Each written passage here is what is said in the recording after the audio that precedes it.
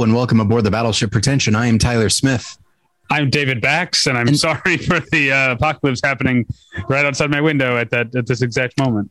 It's happening outside everybody's window, David. And sometimes the call is coming from inside the house. I'll say that. Yeah. But yeah. And thank you for, I don't know where I am in the intro. So how's it going, David? I'm good. Do you want to start over? No, it's fine. It's fine. It's going well. And we have a guest who will, I think, go ahead and introduce now. Right. Yeah. Because it's the first, this has become, I'm not sure how many years we've been doing this, but it's become a tradition. The first episode of the new year, or I guess the first episode recorded in the new year, right? Because our last episode posted in 2022, but the first episode we record in the new year is kind of on the top 10 films as decreed by Battleship Pretension's editor at large, Scott Nye. Scott, welcome back to the podcast. Hello. This really does have the feel right now of a Zoom work meeting where you can tell the other person is like doing something else. Well, I'm trying to get my little list up here, you know. I got all this content for the people, so I'm switching browsers. I'm approving that it's really me with two-factor authentication. Sure. Oh, yeah. Okay. Yeah. I hear you. Yeah. I've been that guy in work meetings, and I know that like there are people like there are times I'm so like sometimes like there's a work meeting going on and I'll be like catching up on work and I'll be emailing someone that I know is in the meeting with me about something else. Yes. But it's just like I got to get this done. Yeah. I occasionally will have like departmental meetings.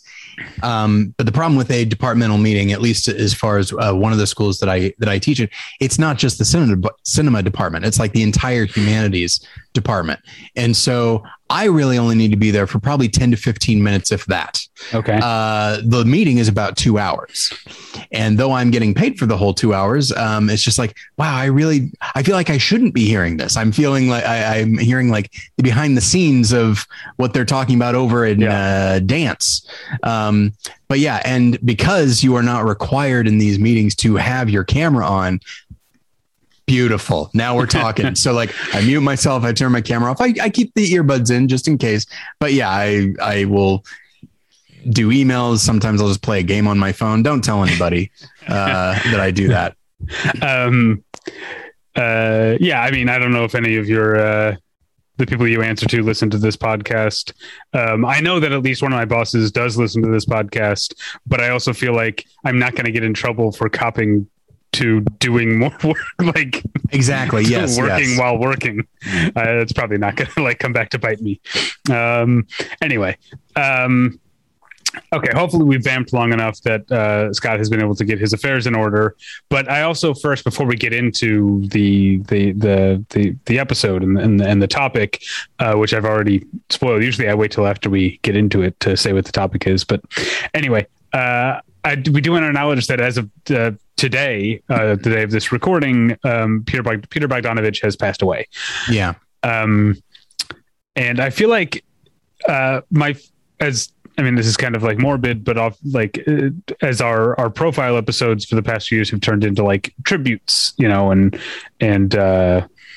retrospectives and things like that. So sometimes when a major figure dies, I think like we should do an episode about that.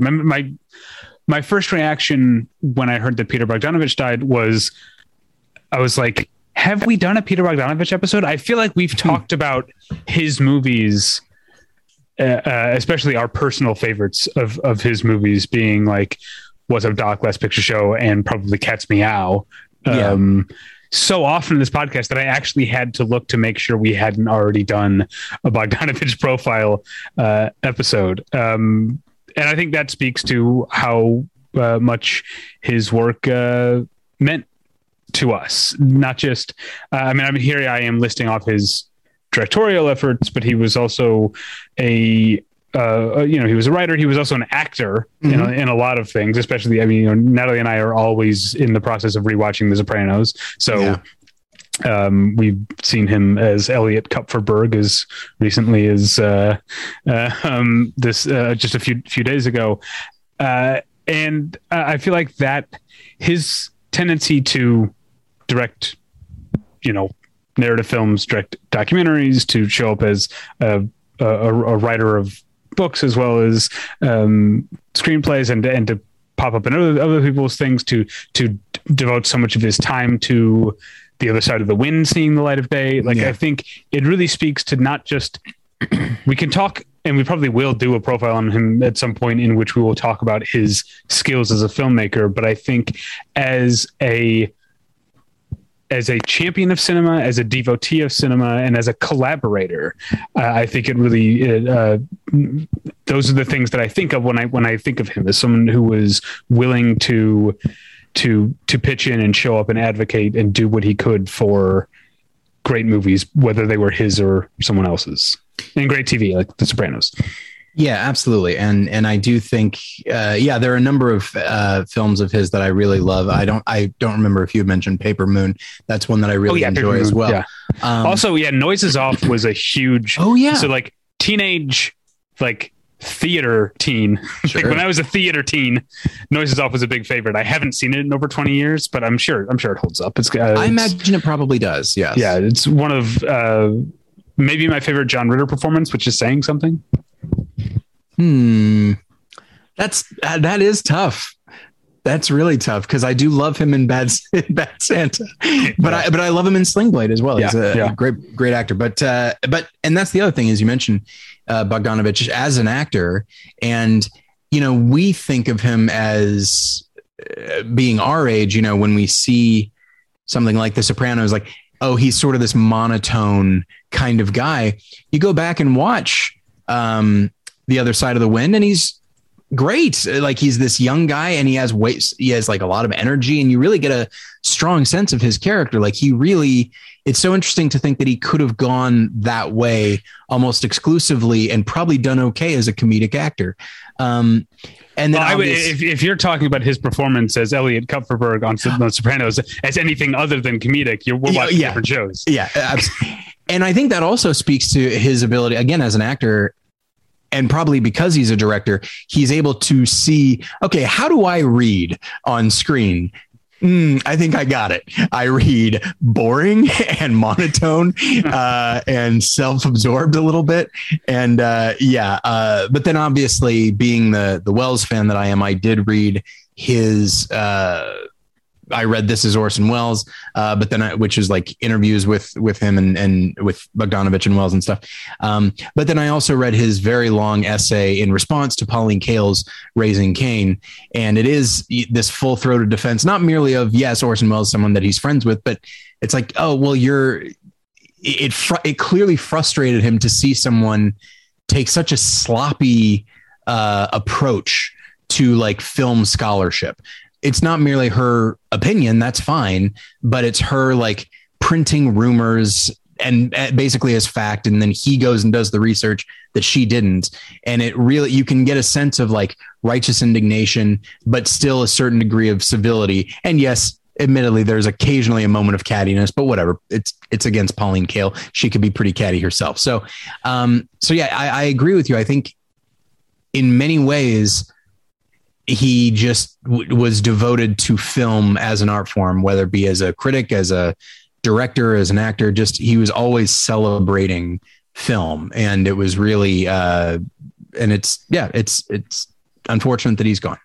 Yeah, he's really I think the only American director I can think of who took up like the French New Wave model of, okay, I'm going to write criticism, then I'm going to go into film, but I'll keep writing criticism. I mean, I'm looking at his works list, and he wrote over a dozen books, participated in over a dozen commentary tracks on movies that weren't his at all, plus made, multiple Oscar nominated and winning films.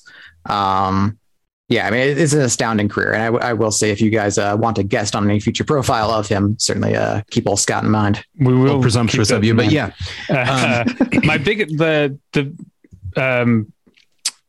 Some of the, because in preparation, if we do a profile, I want to watch a lot of the films that I haven't seen. A lot of the big ones aren't stream. A lot of the big ones I haven't seen, at least, aren't streaming. Mask is not anywhere. Texas Phil's not anywhere, and They All Laughed is not anywhere. I don't know.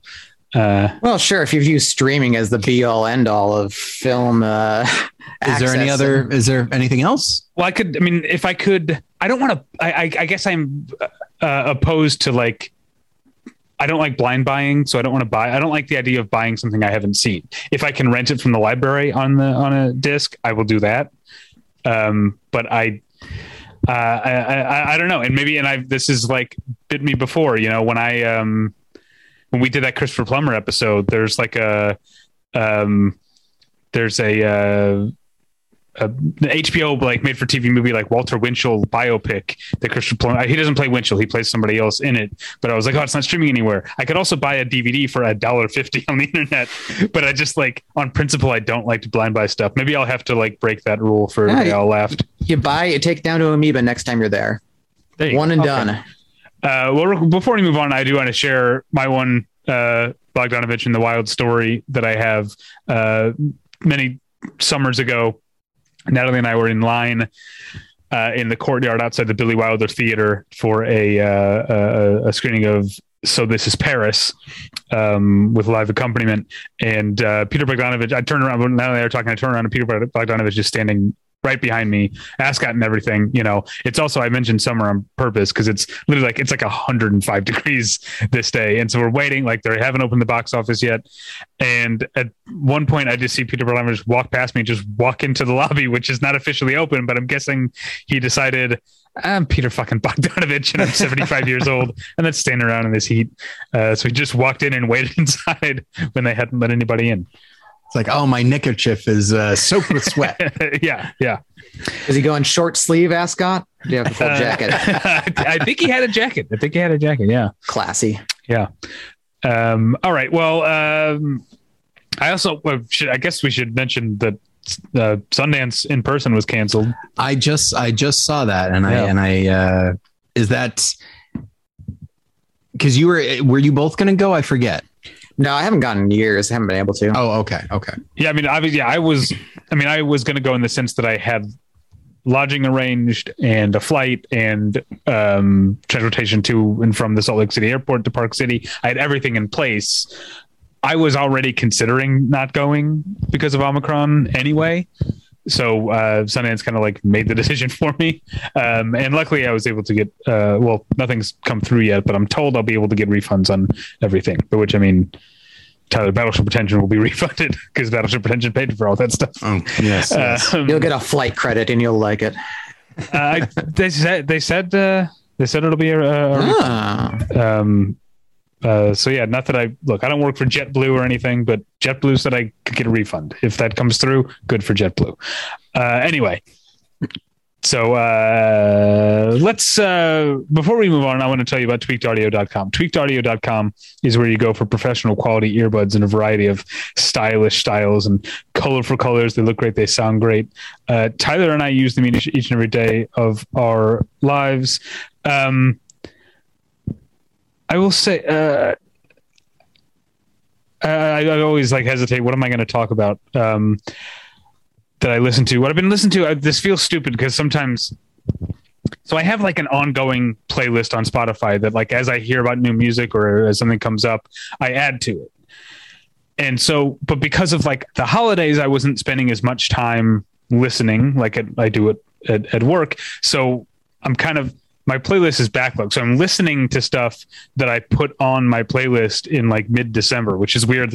I was exercising this morning and suddenly I'm listening to Bing Crosby ask, "Do you hear what I hear?" And I'm like, this is too late. But I say all this to point out that I listened yesterday and today. I listened to a lot of songs by Draco the Ruler, the rapper who was killed on December. It was 19th or something, shortly before Christmas. Killed backstage at a festival here in Los Angeles. It's terrible. But he was a sort of no one else really sounded like him as a.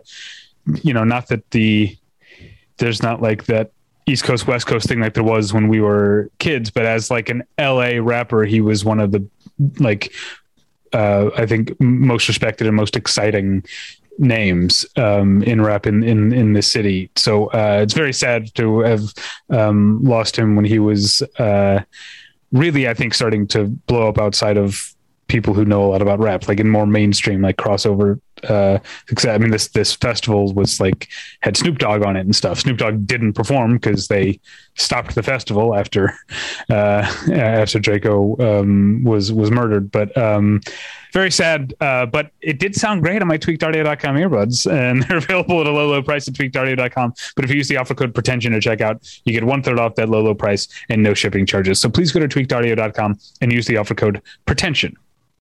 Achieving a gorgeous grin from home isn't a total mystery with Byte Clear aligners. Just don't be surprised if all of your sleuthing friends start asking, "What's your secret?"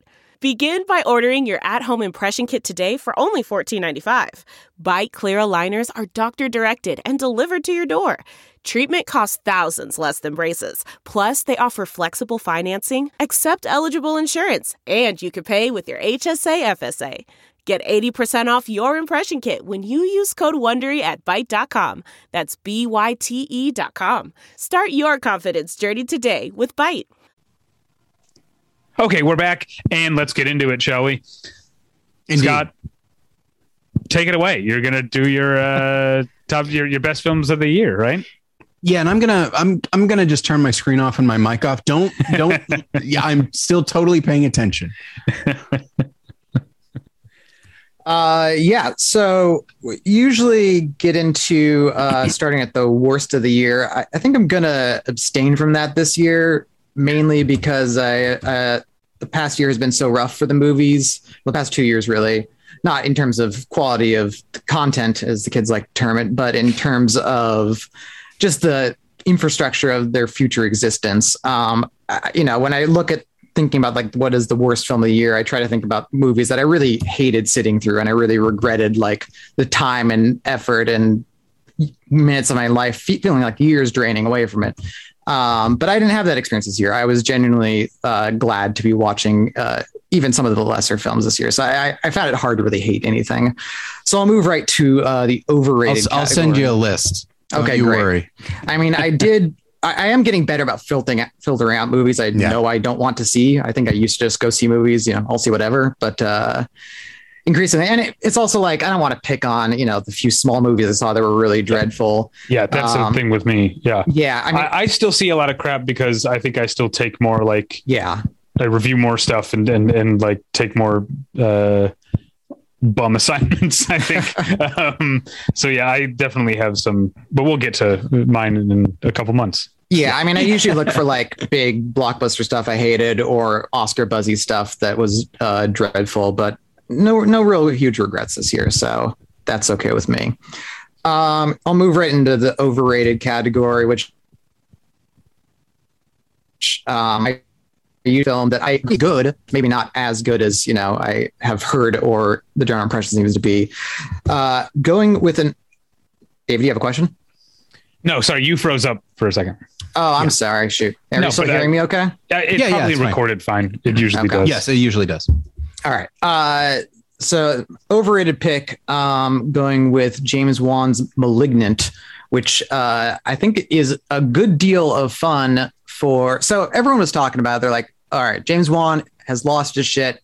Dude's cashing in his checks after making WB billions of dollars. He is, doing the one for me. The last 30 minutes are absolutely crazy. And most of this film is pretty absolutely crazy and a great, terrific, I think very fruitful waste of studio resources in terms of like building whole sets just to accomplish single shots, all that stuff that like Brian De Palma made his career on and which increasingly, people are less and less willing to pay for, but here he's really milking it for everything it's worth. And there's a lot of really fun filmmaking. I think especially the first 2/3. Then there's this whole like third act revelation, which is indeed completely batshit insane and one of the least expected and possibly like most deranged story beats I've seen in a mainstream movie in a while. But the filmmaking itself kind of deteriorates after that and starts looking cheap. And so much of the movie, I was like, this does not look like a cheap movie. They're really going out for it. But then it just kind of deteriorates into simple like chase films and simple fight stuff. And the last act, where the story was ramping up into complete insanity, the filmmaking was ramping down into pretty tepid VOD style stuff.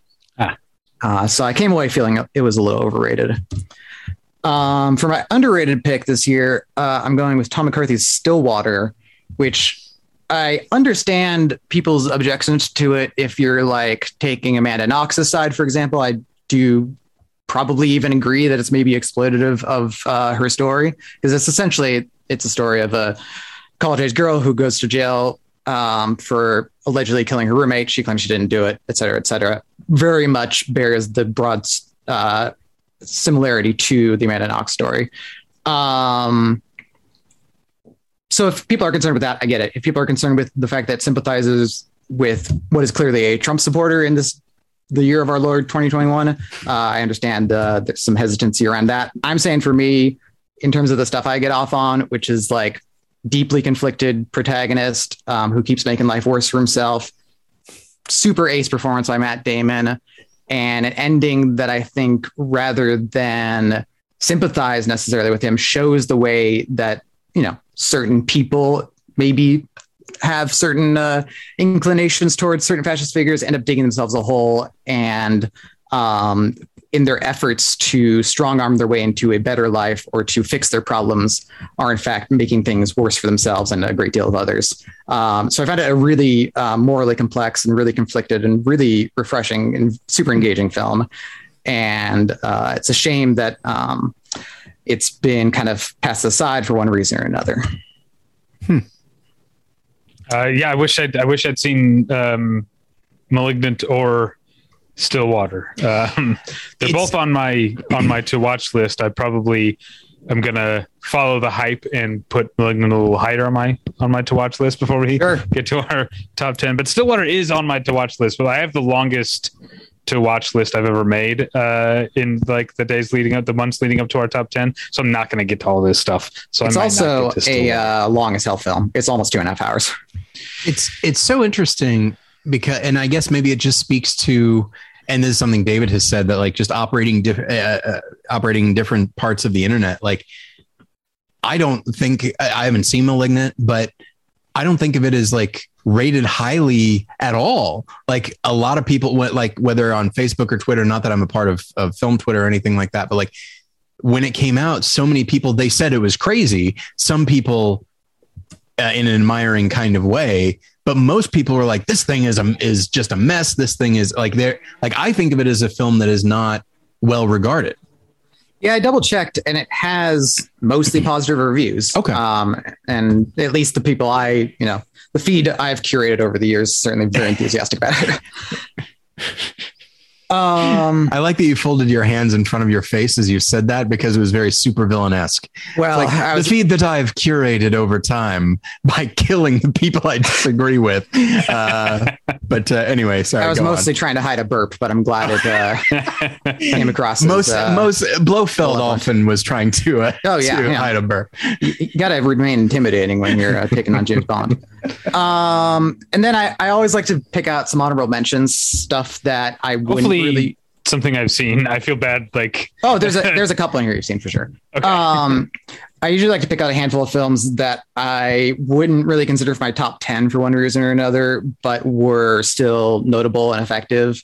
And in this case, I went with 5 films that are kind of very much tackling internet life and how I'd say the long-term effects of internet on society, on people's psychology, on the ways that we kind of form our self-impressions, and in some ways how much easier it's been to kind of control independent thought through like the repetition of pervasive media that goes on through the internet. I think these are necessarily messy films. They're tackling what is a very present and contemporary subject, and which we are not at all resolved on. Part of my frustration sometimes with period pieces, it feels like filmmakers are just trying to look for something they can see at whole, whereas in a contemporary film, they're really trying to wrestle with the moment, and they might not get it right, they might get it wrong. Really, time will be the tell. So these are films that could very well, be considered some of the best of the year later on. Most notably, I picked out The Scary of 61st, which is a sort of hipster horror film that's completely insane and weird and amateurish and maybe bad or maybe great. I really couldn't tell you for sure, but is really, really fresh and invigorating in that same vein. Same thing as that. That one's on my to watch list somewhere in between Malignant and Stillwater. Fair enough. It is much shorter than both of those. So yeah, it's got that going for it. Also PVT Chat, which didn't get a ton of notice, was about it stars Julia Fox as sort of a cam girl and a man who relentlessly pursues her and is deeply uncomfortable. More famously, I think more people are familiar with Bad Luck Banging or Looney Porn, which is this year's great COVID movie. In addition to being a reflection on general fascist tendencies worldwide. A Glitch in the Matrix by a friend of the show, Rodney Asher. And I think we talked about it on our Best of the Year So Far episode. Yeah, it was on my top five of the year so far. Okay. Yeah, then listeners are probably at least familiar with that. But yes, super interesting documentary. I don't necessarily agree with all of it, but it's really invested in the subject. Do you think that's weird? I always agree with everything Rodney puts in his documentaries. But I don't know. I mean, are you saying agree with the movie? Because I don't know that the movie, in my experience of the movie, is not that it really settles on a point of view. It presents a lot of other people, but I felt like it was letting you make up your mind. I don't know. I can disagree with the people in the movie. I don't know what the movie had said. I don't know if the movie landed on. No, that's fair. Agree with interpretation. Agree with is the wrong word. I think there's a sense in which the movie is more for people who don't have a pretty good familiarity with simulation theory in general. And so there was a lot of the movie where it was like, yep, I know. Let's next point. Keep going. So that's probably more what I meant. And then finally, Lana Wachowski's The Matrix Resurrections, which is just a stellar piece of filmmaking all around. Super wild, super shooting for the fences. And it's great to see that kind of both ambition and lack of refinement in a studio film that feels like it really just came from a single person. Yeah, I mean, it's I haven't seen, like I said, I haven't seen Malignant yet, but I was thinking about Matrix Resurrections when you were talking about a director just spending the studio's money, and it feels like, it's Lana, not Lily, right? Who directed it? Lana, just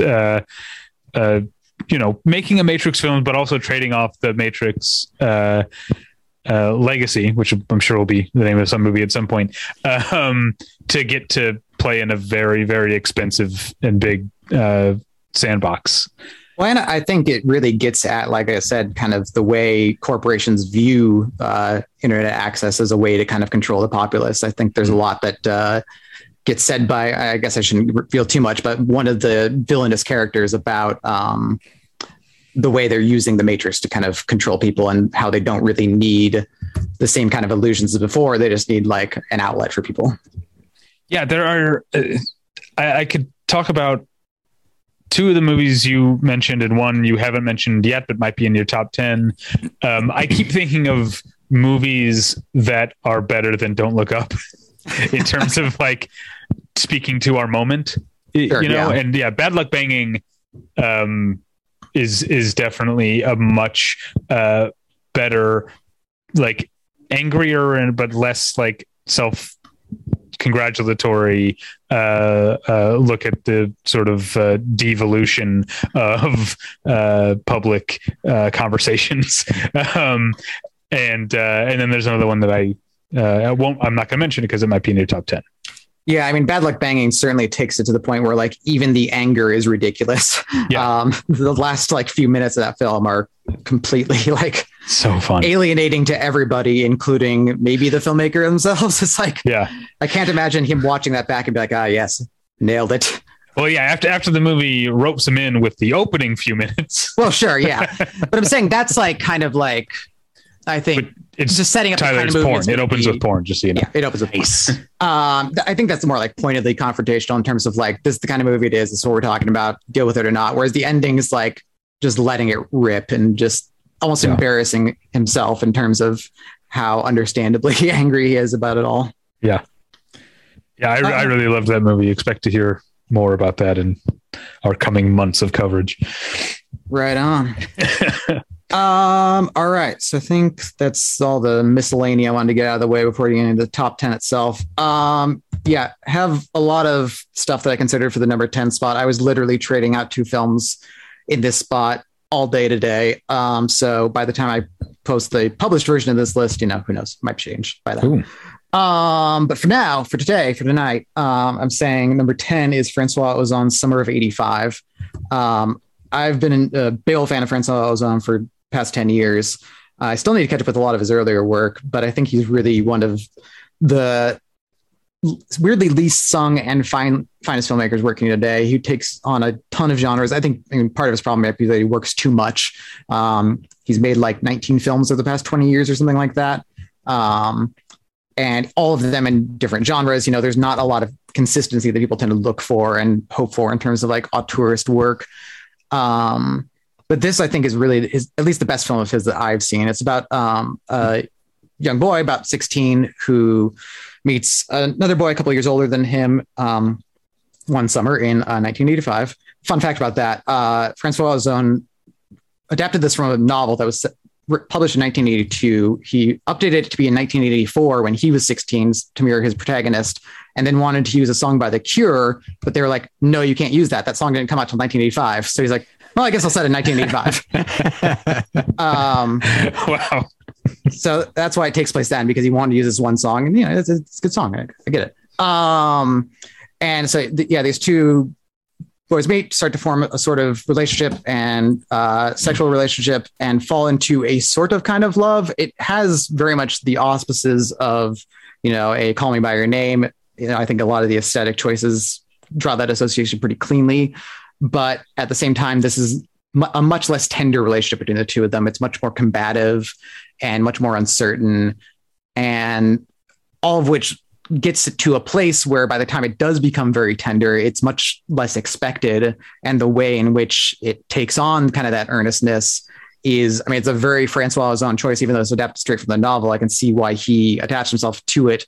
But it's a very kind of subversive look that really connects. This is really taken from an interview I read with him, but it really connects the issue of gayness in the 80s with its direct connection to death with the rise of AIDS. The film doesn't directly tackle AIDS, but it ties the two together in a way, homosexuality and death, in a way that was very pertinent, in the 80s, in a way that isn't as much today. And it also carries with it a certain, not that it like is at all homophobic or at all like damning of the kids, but it recognizes that for the 1980s, any sort of homosexuality was very taboo. I think a lot of filmmakers today, when they make gay films, it's very much like a post, I don't know, what would you say? Like post gay marriage equality, love is love, everyone's equal kind of thing. But to go post back to Will and Grace. Sure. Yeah.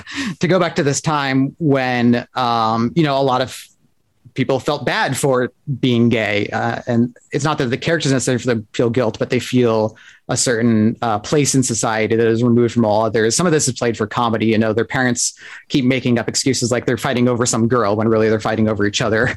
And so there's a certain like blindness that people have to the fact that they even could be gay, which is kind of amusing. But yeah, really impressive, really beautifully shot film. And yeah, that's my number 10. I loved it too. Obviously, by my rules, it's a 2020 film, but I, like you, have long been a Francois Ozon fan, going back to Under the Sand from all right 19. I guess that's 1999, but I probably would have. No, that's 2000. Maybe I saw it in 2000. In the theater when I was like still very like young and new to like seeing current world cinema in a theater, and Under the Sand blew me away. But then it would always be Swimming Pool for me as the big one. And I used to have a Swimming Pool t-shirt that I got as a video store manager. It said Swimming Pool like on DVD and VHS on whatever date, and I used to sleep in it. But yeah, I also really loved Summer of '85. And I think like the Call Me by Your Name references, or not references, but the similarity is like the film's Ozon can't not be aware of. He's a very postmodern director in general, so it's I think a welcome comparison. He also the movie was also, I can't remember if you said this, but it was shot on 16 millimeter film. Yeah. Now I saw it, on a screener, and I have since got the Blu-ray, which I haven't watched yet. But that texture feels like a connection to the past in a way, like for a period film. Yeah, there's been a real rise of shooting period pieces on 16 over the past decade, and I am deeply in favor of it. Always looks good. Okay. All right. Number 9 is Maggie Gyllenhaal's The Lost Daughter, which I wasn't really expecting to necessarily love. I mean, I really like Maggie Gyllenhaal as an actor. Had no reason to expect her directorial debut would be anything less than stellar. But at the same time, I think I share your guys' suspicion about actors turned directors. And I think just with debut features in general, I notice that they tend to focus a lot of energy on a couple of actors, and anyone else who floats to the film tends to feel like they're just like, just say the lines, you'll be fine. But here she really invests like every corner of the frame with a lot of life, a lot of texture to it. It's about a woman who goes on vacation, and played by Olivia Colman, goes on vacation, meets a family who, multi-generational family. They're out there kind of on a family trip. It's suggested, at least I got the impression, that they have some ties to some sort of like organized crime situation. But for the most part, she just sees in each of them kind of different phases of her life and different avenues she could have gone down, different avenues she is glad she didn't go down. Especially surrounding the issue of motherhood. And as we find out through flashbacks, Olivia Colman's character is played by Jessie Buckley in those flashbacks. Her character, I should her name, Lita, the character's name. Lita felt a lot of regret about being a mother, and a lot of regret she handled the first few years of her children's lives. And you can understand why. This is not a film that sentimentalizes parenthood at all. It looks like complete hell from top to bottom. Kids are always screaming anytime she's trying to do the slightest thing. And she's trying to build an academic career at the same time as raising her kids, and they're constantly interrupting it. She can't get any space to herself because her husband assumes that she'll just do all the work with the kids, and she has no room to kind of grow into her own person. And the way the flashbacks are handled, and especially the way I think the present stuff is handled, I didn't have to look at the book, which of course Netflix in their mini swag boxes throughout the years sent the novel along with their Lost Daughter box. I didn't have to look at the novel to guess that it was written in the first person. Maggie Gyllenhaal does such an exceptional job of giving us a point of view without doing any sort of voiceover, without having these shots narrated in any way or clarified in any way. You can just see by the way that Olivia Colman is seeing them through our vision of it through the camera, you can see how she's thinking about these people. And even if you can't necessarily verbalize it in a way, this is really the most refreshing thing about it, is there's no like dictation about how specifically that's being read. You can just tell it's coming from a personal perspective that's maybe a little bit anxious, a little bit paranoid, a little bit judgmental, but also a little bit envious. There's a lot of really mixed emotions going on with some camera work that, on paper could seem very scattered. It's all kind of handheld and just catching stray moments here and there. But the way it's kind of built together in the editing, it was edited by the guy who'd done most of Todd Haynes' films, including, I think, pertinent to this, Carol and Mildred Pierce, other films about motherhood, among other things. And yeah, I mean, the way it all just comes together is really exceptional. I think this is as good as Olivia Colman's performances as I've ever seen. Definitely the same for Jessie Buckley and Dakota Johnson, who plays one of the family members. And yeah, I was just completely enraptured by it and really refreshed to see this kind of point of view taken, where it's not all about how great parenthood is, how valuable motherhood is in terms of a woman's life, how conflicted it is about all the different things people, and women especially, want with their lives. A couple of things, weirdly kind of relating to what we were saying about Peter Bogdanovich being funny on The Sopranos. The Lost Daughter is not a comedy, but Olivia Colman is such a funny actress that I often found myself laughing at some of her, like, Sure. The way she acts things out, or certain line readings. But what I really wanted to get into is you talked about the movie, like, being in the first person and her point of view and the way that she can be judgmental. And I think she can definitely be judgmental. I think the movie sympathizes with her from her point of view, but also I don't think the movie feels as judgmental towards these people as she does. And I liked that, given that. So Lita often comes across, she can be prickly. She often comes across as someone a little bit like unpleasant in some ways. But I also think as the intellectual surrounded by like these, whatever the Greek version of like, Guidos is essentially, like these uncultured, but like, new money people, her judgment of them. I feel like I'm obviously, I sound like I'm being judgmental, but I think I'm doing that to kind of take on her point of view, the way that she judges these people, I think, and given the potential type of audience for a movie like The Lost Daughter, I think she often comes across looking worse, and in a way that I wonder if I don't know. We tend to use that phrase like to feel seen as being like a good thing, Sure. But I think there's a bad way to feel seen, and I think that like the worst, the less appealing, less forgiving, less humanistic qualities of Leda might make the likely audience from a movie like The Lost Daughter feel seen in a way that might be a little uncomfortable. There's a scene in the movie in which she freaks out at a bunch of like young men who aren't being quiet in a movie theater, and that's like, oh. But it isn't wish fulfillment. Like, I'm the kind of person who's like, oh, I'd love to yell at a bunch of, yeah, right. But she just comes across looking like the crazy lady. Yes, that's how you come across when you yell at young people in a movie theater, and then you're the one that has to leave. Yeah. No, I also loved The Lost Daughter, and I'm glad I didn't read the novel because Natalie read the novel, and when I started telling her about the movie, she was like, "Oh, that sounds bad. I don't," because they change certain superficial things about it. But then I've also seen people on Twitter who read the novel say like, "I'm having trouble liking this movie as much as other people do." But that's often been my case. If I read a novel too shortly before seeing the movie doesn't feel right to me, and it took me a long time to realize how good LA Confidential was, because I literally like finished reading the book and was like, all right, time to go rent the movie, and like watched that night. I was like, what am I watching? This is not, what is this horse shit? Yeah, exactly. I think I've mentioned before that one of my little side gigs is as a script consultant, and there have been instances where someone says like, oh, I'm adapting this book, and sometimes it's like a book they wrote or a lesser known novel or whatever, and like I can send like I have a PDF of that, and like you can read that as well. And I said like no I don't, I really don't want to. Yeah, that will only ruin this for me. And then really it's just me saying like, how close do you want to be to the novel? And that's really not the point of it. It's a different medium.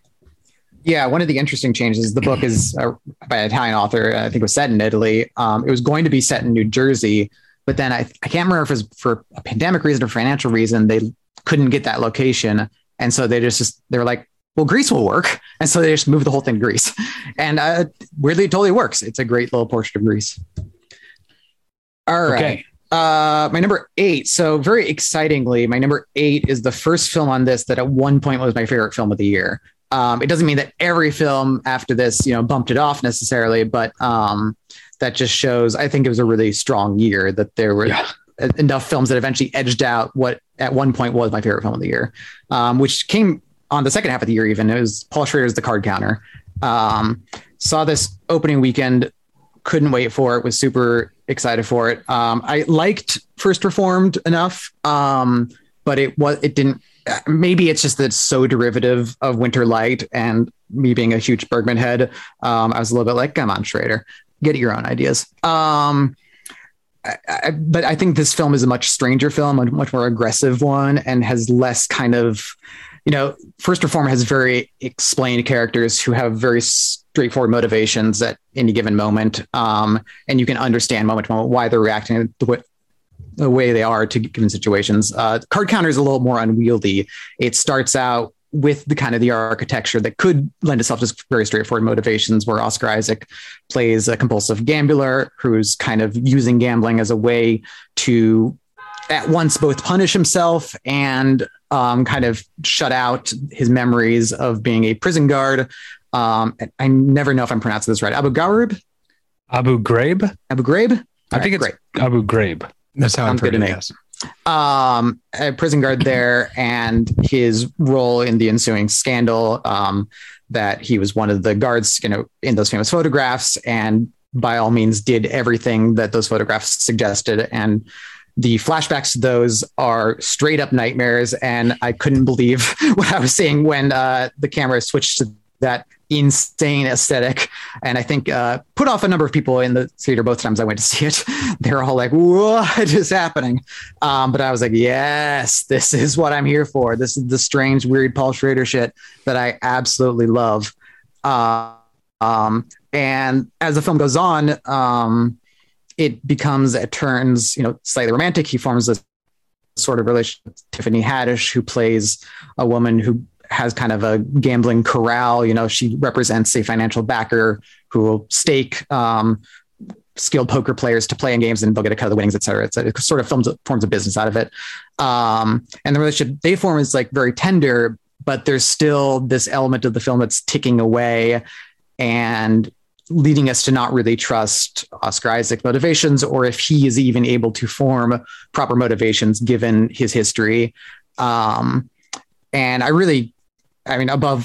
necessarily above all else, but I was sort of amused and impressed that they released this on the 20th anniversary of 9/11. It's such a damning indictment of the legacy that the country has built over the past 20 years, all the violence that it's spawned and all the complicity in that violence that it's encouraged. The fact that a guy like Oscar Isaac's character is just roaming free these days is pretty damning in and of itself, and really shows how someone like that, just because they've completed their prison sentence doesn't mean they have it all figured out, that they're still making the same sort of mistakes as they go along.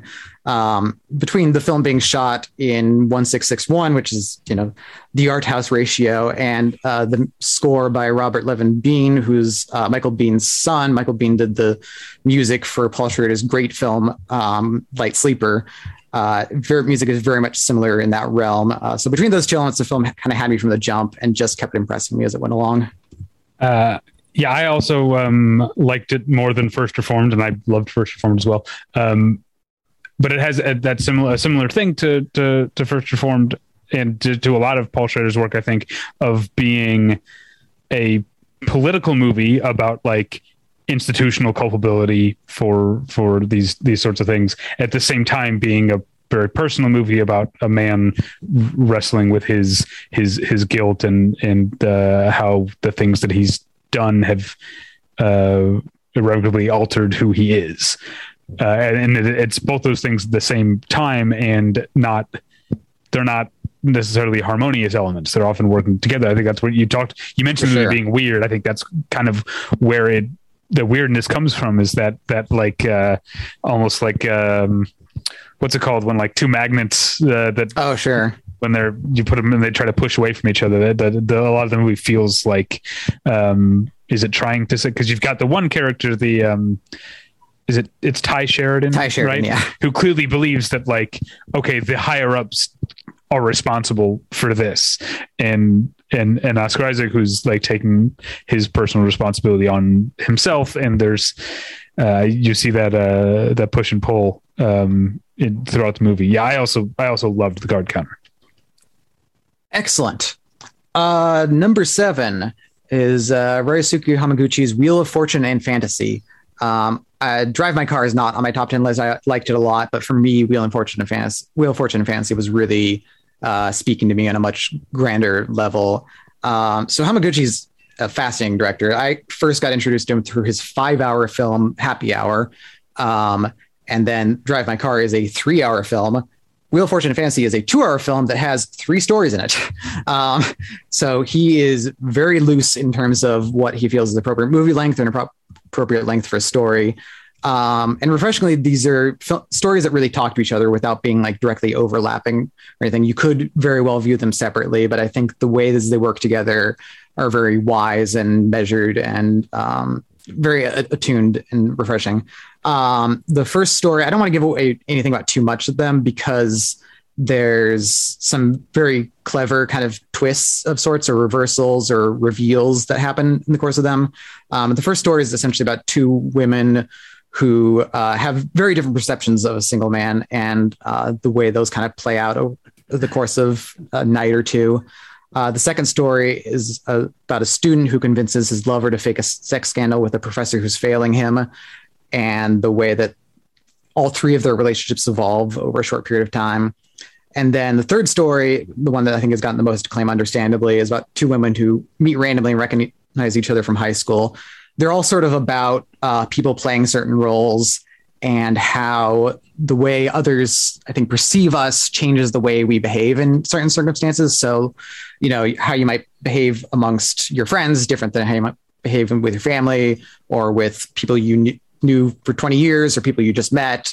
Regardless of how close you are to any given people, you sort of have a different way of being. And the film is much more aggressive than that in terms of at any given point, people know that they're putting up a false front or they know they're withholding something, but it very much gets at kind of the role that, you know, I was going to say masks, but masks are very prevalent in society right now, but the way that certain personas take on different roles and reveal different things about ourselves, even if we think we're hiding something, we might actually be revealing something else entirely. I do want to call it the third story, not only because it is certainly the most touching of the three and kind of clarifies a lot of the thematic elements that have been going on in the other two, but it was also, so the sort of architecture, the background of the setting in which it takes place is that there was some huge like internet virus that caused the world to just shut down the internet. It became too dangerous for the internet to operate because it was too easy to steal people's personal information. It just became a huge security risk. So everything shut down. And so society has regressed to just using more analog forms of communication. And it really in an accidental way, because he wrote that story before the pandemic hit, but became this incredibly moving reflection on the past 2 years as a reversal. So whereas our experience in the past few years has been super isolated, we can only communicate with each other over Zoom meetings like this. Here, they can only communicate face to face. And there's still the same kind of cutoffs that happen. You know, certain people in work sectors weren't able to continue doing their jobs, but got different benefits as a result of that. People are kind of refinding their way through life with this kind of foundational element removed from it. And, you know, whereas a film like Bad Luck Bang is a very aggressively pandemic era film, something like the third section of Wheel of Fortune Fantasy becomes like a sort of more tepid reaction, not tepid, but more subtextual reaction to the moment. I'll mostly keep my thoughts to myself because listeners will have just heard me talk about this movie on the Movie Journal, the most recent Movie Journal. But I did want to point out in the like little text that the third one you're talking about having taking place in like an alternate present where the internet has been shut down or whatever. I found it interesting that the text describing that happening goes out of its way to mention that at the point the story takes place, no one is sure yet whether this is a temporary change. Oh yeah, or like because that also I think speaks to the deep pandemic anxiety of like, is this the new normal or will we get back to normal? You know, yeah, they're canceling Sundance again, that sort of thing. But and then I'll also say, because obviously I keep teasing, I've got 2 months until I have to firm up my top 10 list. But I will say that Wheel of Fortune and Fantasy also ranks higher than Drive My Car for me. But I did love both movies. Right on. All right. Number 6, let's take a turn towards some more mainstreamy stuff. Edgar Wright's Last Night in Soho, which I certainly was not expecting to love as much as I did. For me, when I discovered Edgar Wright, same time as everyone else, saw Shaun of the Dead, it was right at the end of high school, my senior year, and I was completely obsessed. I watched that and spaced over and over and over again. It was a huge, huge film for me. When they did like a little roadshow of Hot Fuzz before it came out, they kind of toured around the country to various art house theaters. I was there for that. Got my space disc signed by Simon Pegg. And Scott Pilgrim, I'm huge. That movie came out when I was 24. So it was definitely speaking to that whole time of being a millennial and very much voice of a generation kind of stuff. I've found his work to be kind of diminishing returns ever since. I liked At World's End and did not really care for Baby Driver that much. I thought it was really the World's End. Right. There were like 500 World's End movies that year, and I never remember which order the various words go in. At World's End is the Pirates of the Caribbean movie, right? Yes, that's right. Which I have seen more recently and do like more than The World's End. Yeah, I love them both. Both great movies. So, and just between that and between him switching into a full-on horror genre here. I wasn't sure he could get rid of his kind of innate cleverness enough to really embrace kind of a full-on horror picture show. And I think he completely does here.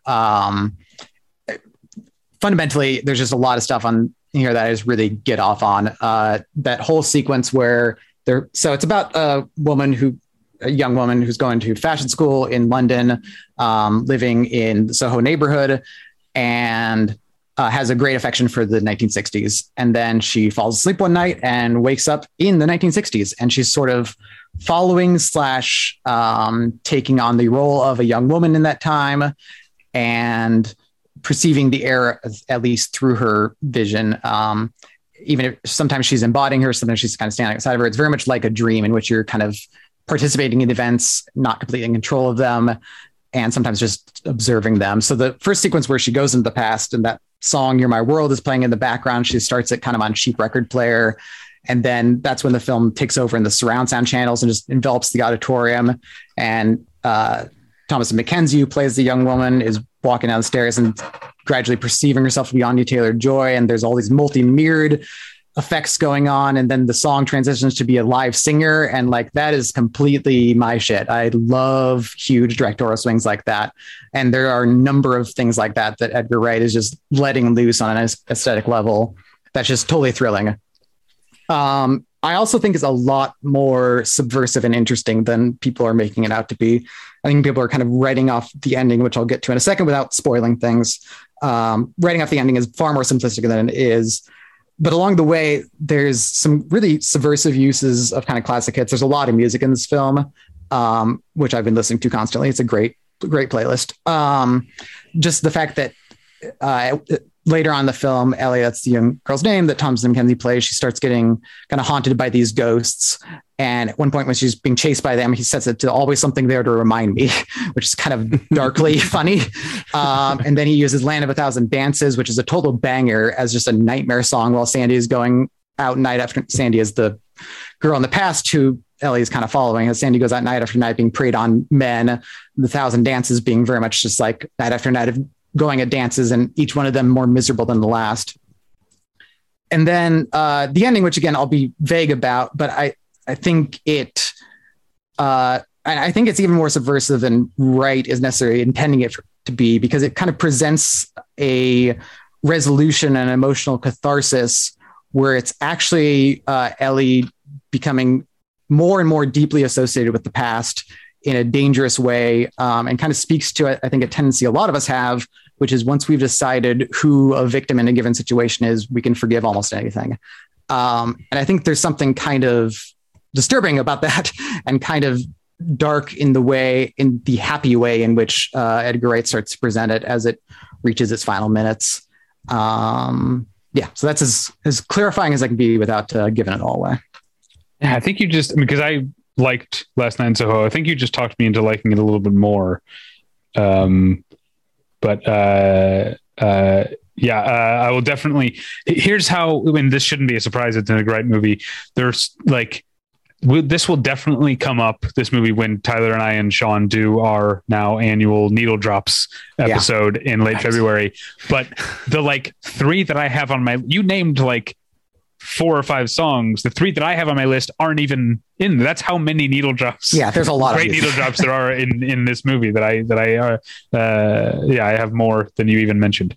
Sorry. Is Puppet on a String one of them? No. Oh man, that was another moment where I was like, yes, this is working for me. All right. Where the hell am I? Number 5. This is the one I probably have the least to say about, because I've only seen it once, and it's a fairly simple film in some ways, at least presentationally. It's Celine Sciamma's Petite Maman. I also liked Portrait of a Lady on Fire, her last film, and kind of the one that made her a lot. We talked about this on the AFI Fest episode. Yeah, we did. But there's a certain showiness to it that is what's impressive, and a little like, yeah, okay, that's cool. But Petite Maman is a super accomplished, very confident film in its simplicity. It's a like 70-minute film, maybe 75 minutes, about a young girl who her grandmother just died, and she and her parents move into the grandmother's house to kind of clean up and all that stuff you have to do after someone passes away. And then becomes a window into her family's history and just learning a great deal about the world in which she comes from through a very clever device that I will not specify further here. But it's just such a lovely film about childhood. And I mostly do not care for movies about childhood. I don't know. Maybe I just don't think about my childhood enough and just don't care. But in general, films about children are just like, okay, next. So I wasn't expecting to love this one as much as I do, but it's so imaginative in its conceit and specifically textured to this family. And just every element of it is so well put together. It's beautifully shot. Claire Mathon returns, same cinematographer, Portrait of a Lady on Fire. So not too surprising that it looks as good as it does. She also shot, I was looking this up yesterday, Stranger by the Lake, Atlantis, and Spencer. So she's a hell of a cinematographer. And just to see this much talent on what is, architecturally a fairly simple story and this much emotion drawn out of it, I was just incredibly moved by it. And it's one I saw on like a terrible screener copy too. I wasn't expecting to be so blown away by it aesthetically. Oh, you did. So you didn't. I forgot that you didn't see it in the theater at AFI. No, I did not. Like I did. I wish I had now. Yeah. We talked about an AFI Fest, and you said you made a comparison that I've since heard other people also make of comparing it to The Red Balloon, of being like movie that is like not necessarily what you think of as a kid's movie, but could definitely pass as a kid's movie, of being like, it's 71 minutes long or something like that. And it's about cute, like young tykes or whatever. But it has that feeling of you could show this to a kid as long as they speak French or read subtitles. Yeah. Or young enough to not understand anything. Yeah. Yeah. There you go. Number 4 is Emma Seligman's Shiva Baby. I got to shout out my lovely wife, Julie, for introducing me to this film. She picked this out of, so we saw this 2 years ago in late 2020 at one of the mini film festivals that was screening online. I think this was Outfest specifically. Didn't watch anything else as part of that festival. She was just like, this movie looks great. We should totally see it. And it was totally great. And I'm so glad we saw it. I've seen it again since. And usually, there's a couple films on this list that I considered after first seeing them because I found them super funny, but kind of revisiting them later, didn't find them to be as engaging in that regard. I watched this again and could not stop laughing all over again at exactly the same things I laughed at the first time. Fred Melamed finally seeing a tray of desserts and going, ooh, desserts, and wandering off. Just the best. Fred Melamed's awesome. Friend of the show and great in the movie. And it's funny in a way that just keeps twisting the knife of discomfort. So the film has been most frequently described as kind of about a young woman who's working as a sugar baby, which I'm unclear about the designations of various sex work. I'm taking the film at its term. Essentially, she does have sex for money and they kind of put her up in this nice apartment. But she has one client. I think that's the difference between a sugar baby and a prostitute. I thought so too. But then we see later in the film, her getting notifications on an app saying like, let's meet up. Oh, I must have missed that. Okay. Because that's how another character, for fun. That's how another character finds out about her doing this work, is they see the notifications on her phone.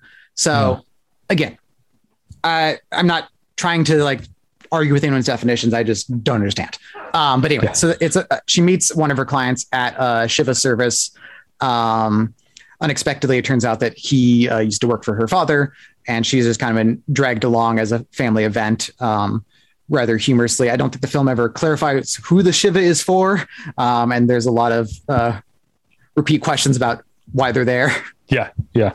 But it's really a collision of everything that this young woman, Danielle, played by Rachel Sennett, is going through. It's her strained relationship with her ex-girlfriend, who was a childhood friend that they became kind of involved in high school and become estranged since then. It's about her aimlessness as she approaches college graduation, her body image issues, all this stuff coming down to bear on this one event inside of again, very short film, definitely less than 80 minutes. And I really can't remember the last debut feature that managed an ensemble this large. There's easily a dozen roles that have a definitive, distinct effect on the film. And every one of them comes out fleshed out. specifically acted and given a lot of thought and care to them. Like I said, with Lost Daughter, I feel like most debut features are content to just focus on one or two actors. That's enough for their concern. But Seligman really gives a lot of attention to every corner of this world, which is all the better to bear on kind of the anxiety-ridden effect it's having on Danielle.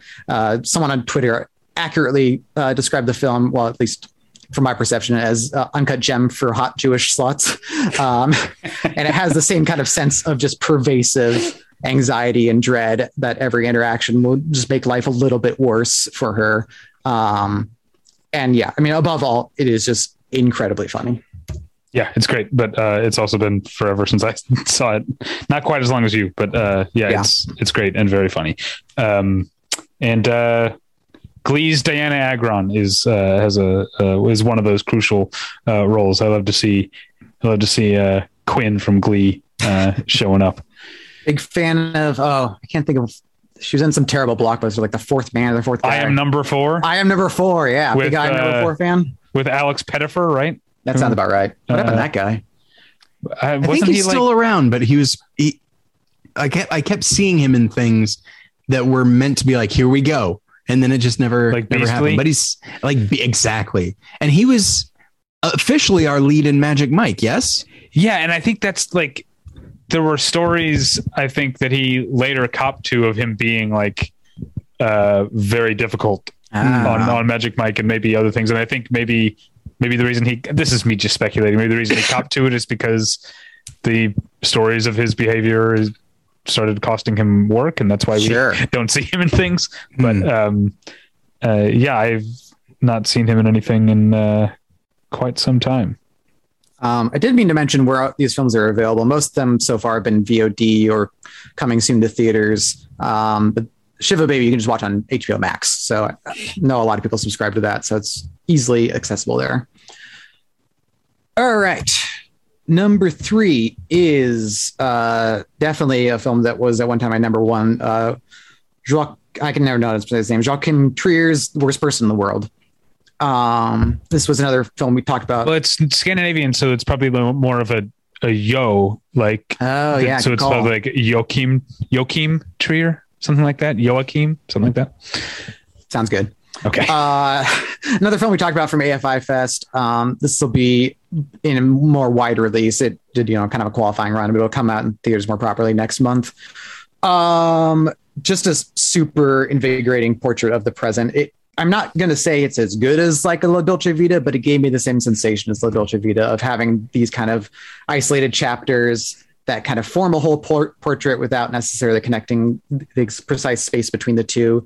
There are some threads that are left kind of unresolved, some that come back at the very end of the film, and some that kind of carry on through the course of it. But just kind of give a way to view the course of this young woman's life, who becomes kind of a stand-in for a lot of, I think, anxiety for people around her age, which is frankly around my age. It takes place over 3 or 4 years. I think she roughly from 25 to 30, I think she is.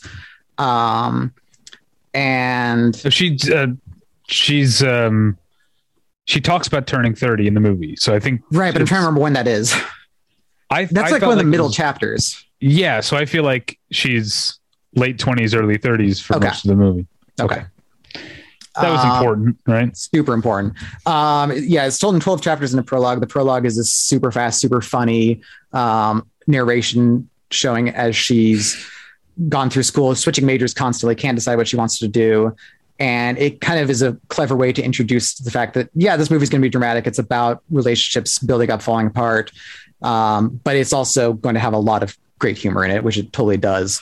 And there are sequences in it that mix the two totally expertly. There's a breakup scene that's unbelievably moving and also hilarious from time to time. It has one of the sexiest scenes I've seen certainly all year, maybe in years, that has no sex in it at all. It's explicitly about two characters trying not to cheat on their respective significant others and trying to do everything they can that doesn't technically qualify as cheating, but is just so romantic.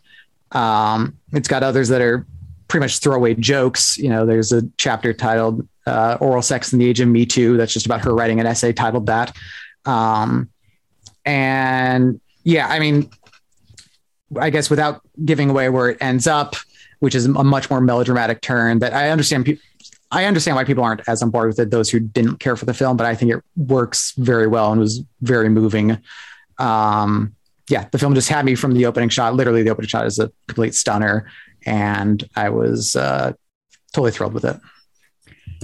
I'll hold my tongue for the most part because listeners will have just heard me talk about it on the Movie Journal, because it'll probably be the last movie I talk about because it's the last movie I've watched. And I know if you liked it. It is monumental. Okay, yeah, and especially as someone who's been a Joachim Trier agnostic. I haven't seen Oslo August 31st. I know that's like, oh, you would dig it. Yeah, that's supposed to be the big one, but I had seen Louder Than Bombs and didn't care for it. And then I liked Thelma, so I was like, all right, but this doesn't feel like either of those movies in most ways. But yeah, I mean, I like Louder Than Bombs more than you. I wasn't as into Thelma, but this is much more similar to also August 31, I think, or Reprise, his first two films. So I definitely recommend you go back to check those out, because they're much, much better than his last two films. Even though I definitely would say The Worst Person in the World is his best film so far. It's his most ambitious and I think most accomplished in a lot of ways. And there's something about the fact that it centers around a woman that adds a certain dynamic to it. The Reprise and also August 31 are very male films, which is fine. There's nothing wrong with that. But it adds a different kind of dynamic and perspective to it. He co-wrote the script with another guy, but they kind of ran it by the lead actress, whose name I will summarily butcher, something like Renette Rensby. They kind of ran it by her to kind of get a pass on getting her perspective, seeing if she would express things differently. And so it's a good reflection on what the right kind of actor can bring to a role. I mean, she's giving, for my money, the performance of the year in the lead role here, accomplishing so much, like I said, for the film's shifting tones, for her to center her character that well. And she's not a first-time actress, but she's never had a role this big before. So it's really impressive. And I look forward to seeing more from her.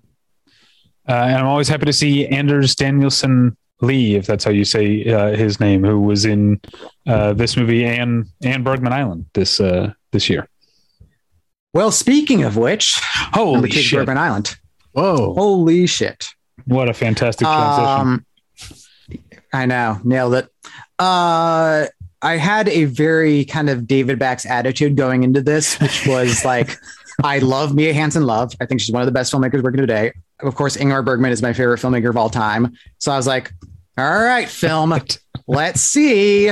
Don't know about this. So wait, okay, hang on now. So you're saying that the David Bax approach is skepticism or pessimism? What he's saying, well, first off, the thing that he's saying is that Scott listens to me more than you do. Sure. But I have repeatedly said that the more something feels tailored to my tastes, the more suspicious Yes, absolutely. I am of it. It is, I think, a good way to approach things. Yes. Yeah. But I really got kind of that thrill you get when you hear like there's a cover of a song you love by an artist you love, but you don't think it can add anything new, but then it does. And you're like, oh shit, this is just as good as the original, but gives you something different from that. So like when Scarlett Johansson did those Tom Waits covers, I hear you. Exactly. That's exactly what I'm referring to. So this is a film about two coupled filmmakers. I don't know if it's clarified that they're married. The reason I'm suspicious that they are is because it's very nakedly based on Mia Hansen-Løve's own relationship with Olivier Assayas, and they were never married. Vicky Krieps and Tim Roth play the couple here, and they are traveling to the island of Faro, which is where Ingmar Bergman lived and worked for most of, at least the second half of his life. I think he finally moved there in the 60s. I'm trying to think of how old he would have been by the end of it, but I'd say around half of his life. And in the years since his death, it's kind of turned into like a weird, tiny amusement park in honor of Ingmar Bergman. It has this annual, or at least pre-pandemic, had an annual kind of Bergman festival where people from all over the world come together to gather and discuss his films. And I wasn't aware of it. The film depicts a Bergman safari where they hop on a school bus and tour around locations on Faro where they shot different scenes from his films and kind of give some context to that. And the locals are, as one would expect, different levels of interested in the legacy where Bergman is left on the island and the fact that people only come there for him. But Hanson Love gives a completely different vision of Faro than Ingmar Bergman ever did. For Bergman, it was dark and depressing and horrible, and that's why he loved it. But it's this like glorious summer film of like people going out swimming and bathing in the sun and having these great meals outdoors, and it's very like lovely and gorgeous. And Tim Roth kind of, when Vicky Krieps comments on this, Tim Roth jokingly says, try this place in fucking January, which is one of Tim Roth's many great kind of pithy lines. And then it has this whole narrative conceit where it completely switches stories. It goes into a film that Vicky Krieps is developing and kind of reveals the shooting of that in some ways, starring Mia Wasikowska. And rather than feel like it was two ideas that me and Hanson Love just kind of mashed together, it feels like both are kind of natural extensions of the other, and a great way to explore the thematic concerns, the emotional concerns that she has, and everything else that she's gone through. I mean, Mia Hansen Love's films have always been deeply personal, often very nakedly autobiographical, either about her or, in the case of Eden, it's directly based on her brother's life. This is by far her most autobiographical in terms of the details of it, and loses none of kind of the personal touches and the outsider perspective and the way she interrogates her characters and lets them enjoy life and suffer a little bit. And it's just a really lovely, totally accomplished film that gave me so much more than I was expecting from it. I also absolutely loved it. And it is also, I'm not going to spoil my list because it hasn't been finalized yet, but it is also in close proximity to The Worst Person in the World, because they do both feel like movies that are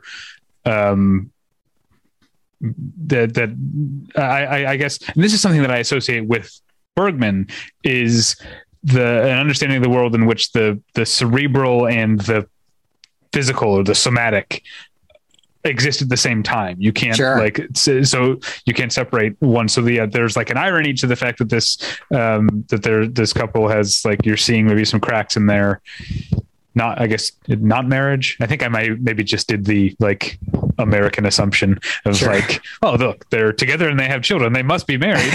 I was told when I was 7 years old, that's how it works. But you see the cracks forming at the same time that they're in this like beautiful sunbathed, sun-dappled location. Speaking of locations, I'm sure you're way more of a Bergman head than I am, the biggest Bergman head I know. So I enjoy it. Like, there are locations in the movie that are specifically called out. Like, this is the house from Scenes from a Marriage, and this is the jetty or whatever from Through a Glass Darkly. But I also was like, wait, that's the house from Passion of Anna, right? Like I feel like I saw other things. Did you catch other things, other Bergman references that weren't called out by the movie? Yeah, I feel like I saw some, sounds really vague, but some specific rock formations that looked familiar from Persona. Houses, I'm just bad with architecture. Houses, I'm just like, it's a building, whatever. But doesn't, like, Passion of Anna literally begins with Max von Sydow like working on his rooftop. So it starts with the shot of the house, if I'm remembering Passion of Anna right. So I'm pretty sure that we see that house in the movie in Bergman Island as well. All right. Also a great clothes movie. Everyone here super well dressed. Looks like a lot of fun to hang out in those clothes in that environment. Yeah. All right. Number one, West Side Story. No surprise for anyone who knows me at all. I've been completely bowled over by this movie. I've seen it 4 times in theaters already. I'm probably going again next week. I keep waiting for it to run its course with me, but I keep wanting to see it again as soon as it finishes. There's a lot of reasons why it's my favorite film of the year. Maybe the biggest is that I just think the musical in general is kind of maybe not the ultimate form of cinema, but a place where it definitely reaches its fullest potential. And it's so incredibly rare that it does. I've been consistently going to movies for 20 years. I haven't seen a musical this good in that entire time. I haven't seen the musical form explored this dynamically and this elaborately in that entire time. They're usually jobs shoved off to music video directors who cut too much, who don't have a sense of the elegance of the human body and how it can interact with the camera and how it can tell the story along with it. I think of like the Rob Marshall school of cutting, where it's half shooting the behind the scenes vision of the movie and half giving you the movie itself. This is very much musical geared towards the camera. I'm coming from a place of thinking that Stanley Donen is one of the 10 greatest directors of all time. So for someone to make a great musical is as good as it gets for me. And beyond that, so I'm watching the film, I'm feeling the rhythm that Spielberg's introducing, right from the jump, the opening kind of Sharks versus Jets number where the people are dancing through the streets and the camera's gliding around. I'm like, okay, all right. I'm impressed. I wasn't expecting to love this film because of how frequently I'm disappointed in musicals these days. But I was like, okay, you got my attention. And then we get to the gym and he's really cutting loose and operating on a different level. And the way the characters are interacting and introduced throughout the whole kind of tango number. And then each other from across the gym, and they're being spotlighted both directly, and the lighting is absolutely on fire throughout the film. They're seeing each other and the lights are spotlighting them. The performers are moving in such a way that highlights them without kind of like forming a circle or anything, but just the sheer movement, our eyes are still drawn to them.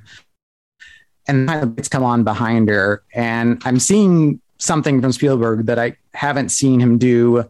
I don't know if ever, which is just watch two people fall in love. Spielberg, for all his many talents, typically does not do love stories very well at all. Has almost no interest in sex or kind of emotional attractions or anything like that. Romance is not his forte, but here there's just two young people completely earnestly falling in love. I get the criticisms people have had about Ansel Elgort and Rachel Zegler's chemistry. I don't know that I agree. I think a lot of young people have kind of uneasy feelings about love and senses of chemistry and senses of building themselves up and posing for each other and trying to be a certain way and getting caught off guard by the way that love makes you uneasy and makes you uncomfortable and makes you vulnerable in certain ways. I get that Elgort's a little stiff, but again, I'm a big musical fan. I'm used to the occasional stiff performer in a lead role. It doesn't really bother me that much. But I also know this type of guy who's like I said, posing for people in a certain way and is using love kind of as an extension of his own needs. I buy that Tony's going through something new and different in his life that he can't really give himself over to and is still trying to remain the cool, tough guy. And I absolutely love Rachel Zegler in the film. I think she's incredible and has a magnificent voice and really marries that voice into the dramatic work in a way that, I don't want to get into too many comparisons with the original West Side Story, both because I love the film and because I love this one a good deal more. I don't want to make it sound like I'm putting that film down, but because Maria was dubbed in the original film, we never got that kind of sense of a continuous character. It's all Rachel Zegler here, and she nails it. And I adore Ariana DeBose as Anita and David Alvarez as Bernardo, and especially Mike Fast as Riff, who's so fresh and so invigorating. And every performance here is just super keyed in and super invested in the material. And then the more I've seen it, kind of the more I've figured out this whole other layer to it. So the big thing that Tony Kushner added to it is a very concrete reality that whatever the result of these like gang wars is, the entire block is going to get torn down. So they're fighting with each other over a crumbling neighborhood that's going to be demolished, that's going to be useless in a couple of years, but it's still their territory. That's what matters to them. And so they're fighting each other instead of, fighting to retain the neighborhood at all. And they're trying to make rent from day to day and trying to make another day, even though there's no future ahead of them. And, frankly, after 2 years of going to work every day and trying to make the best of pandemic life, going out with friends and going on small weekend trips and trying to make the best of what feels at times like a crumbling world and not really, sometimes ignoring that crumbling world, sometimes coming face to face with it, but really focusing in on the moment. I felt like the film captures that same emotional essence. And so to see something, as pure and celebratory inflicted as the way they stage America, I almost never cry at the movies, but of all scenes, that scene, as soon as it starts and Ariana DeBose is walking out on the street with her friends and giving each other that little smile, that scene got me every time. I was a mess during it. I don't usually cry at like super sad stuff in movies, but super beautiful, happy, emotional expressions. That's my shit completely. I completely loved West Side Story in a way that I wasn't expecting to, in a way that most films, I have a number one film every year that I love, but every now and again, there's one that's a different tier. And this is up there with The Master or No Home Movie. I haven't been this affected, I think, by a movie since No Home Movie at all. And by a mainstream film, it's been by a film that's gotten, 3,000 plus theater release. It's been over a decade since something has been this enrapturing. Well, if it makes you feel any better, if it makes you feel any better, the film has not done well. It's done as well as a film with maybe 10 theaters. So, you can cling to that if you like. Yeah, it's depressing. I also like West Side Story. I've already aired my hang-ups before. What I do want to address is you. I'm glad that you have the confidence to boldly say that you like this movie better than Robert Wise's movie and Jerome Robbins' movie, because I think that's been a big hang up for me. Is like it feels like such a sacred cow to me, because I love that movie so much that I've been focused.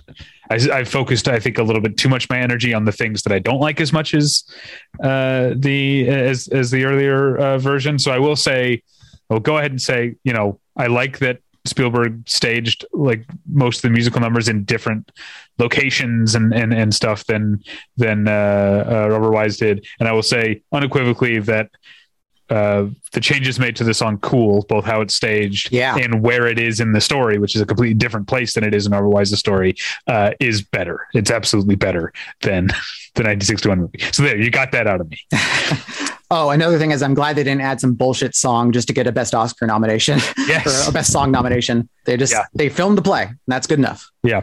But yeah, I think your list really, because there are movies that I think are amazing that I know you have seen and liked that aren't in your top 10. And yet I don't really have any, I can't argue with you. That's how it's a strong enough year. This has been a very strong year. And I think part of it is because we're getting a year plus worth of movies. For sure. That's why it's such a strong year. Yeah. West Side Story was supposed to come out a year ago.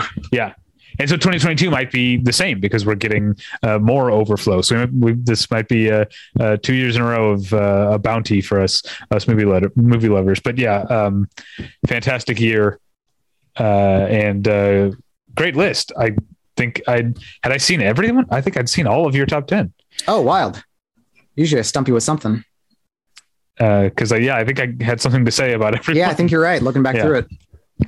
Yeah, well, you stumped me with PBT chat. I didn't know. I didn't know about that one. So I almost included a French documentary about a guy in isolation watching 400 movies and narrating little clips of them. Great movie. Just don't think I'll scream. Just don't think I'll scream. Okay. All right. Well, this was fun. This is it's fun because I love talking about all the great movies that have come out recently, but also it's fun because this is kind of us kicking off. This is the kickoff, right? Yeah, this is kicking off like 2.5 months of us wrapping up the end of the year. I mean, there'll be not every episode, we'll be doing a few. It'll be a while before we get back to podcasts about the end of the year. It'll be till we do needle drops in late February, but we should have, I hope I'm not over promising. We should have, the website should have, Scott mentioned doing a written version of his list. We should have some other lists from other contributors. So there should be, between the podcast and the website, battleshippretension.com, there should be a lot of content. I just did it. I said content. God damn it. It's hard not to. It's like when I say whether or not something is a thing, I have said so long resisting that, but it's just become part of the fabric of the lexicon, so much so that a fucking character says in Spielberg's West Side Story, that's not even a thing. And I was like, what? People weren't talking that way back then, but it doesn't matter. It's just how people talk now, and it just seems like I got to stop fighting it. Anyway, there'll be a lot of stuff about the end of the year on the podcast, and some of it we'll do the BPs on the Patreon. Check out patreon.com/Battleship Pretension. In the meantime, you can find reviews of a lot of these movies that Scott talked about today at battleshippretension.com. You can follow me David on Twitter at Davey Pretension. Also check out my other podcast, the one where I Met Your Mother, where my wife Natalie and I watch an episode of Friends and an episode of How I Met Your Mother every week. This most recent one we got to, I guess, spoilers for people who are even more in the dark than me about Friends. The episode where Rachel and Ross first kiss. And then we got to one of the all-time funniest How I Met Your Mother episodes, which is called Swarley. Even I know about that one. Yeah.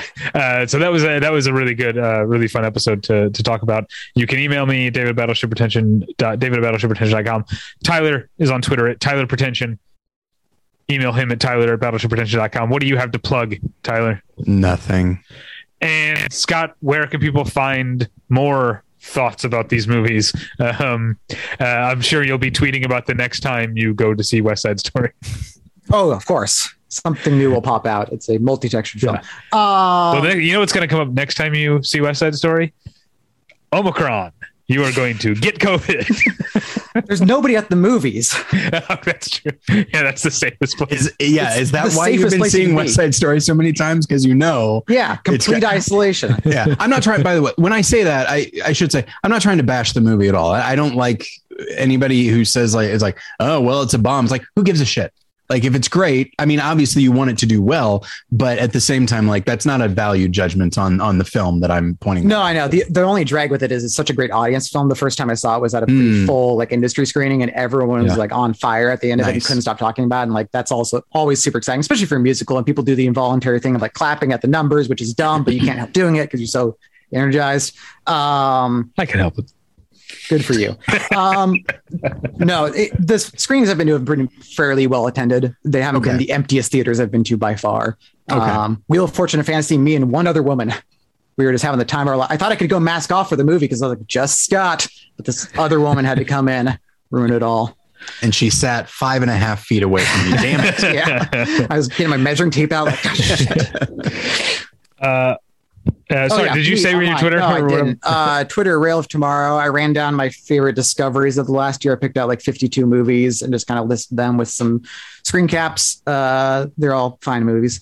And try to post reviews frequently-ish on Letterboxd. I'll post, like I said, written version of this list for Battleship Pretension. I'm also considering maybe doing a list of the best French films of the year. I've seen all but 5 of the films that have gotten theatrical releases, as far as I can tell from my research. So if I can see those last 5 in the next couple of weeks, I'll run down a list of them. That'd be exciting. Yeah.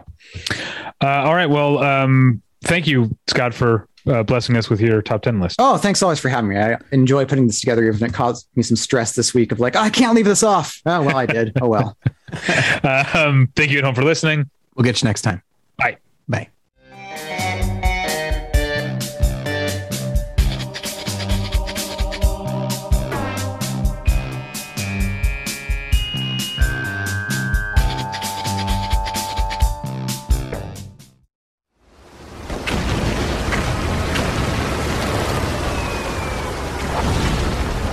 This program is a proud member of the Battleship Pretension Fleet.